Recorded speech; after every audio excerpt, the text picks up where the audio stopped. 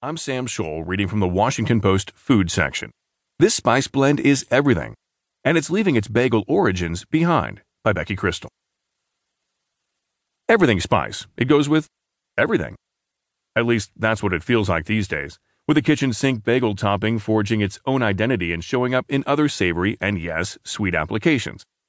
It's funny to see it on so many things now, said Gina Chersavani, the Washington mixologist who owns Soda Shop and Bar Buffalo.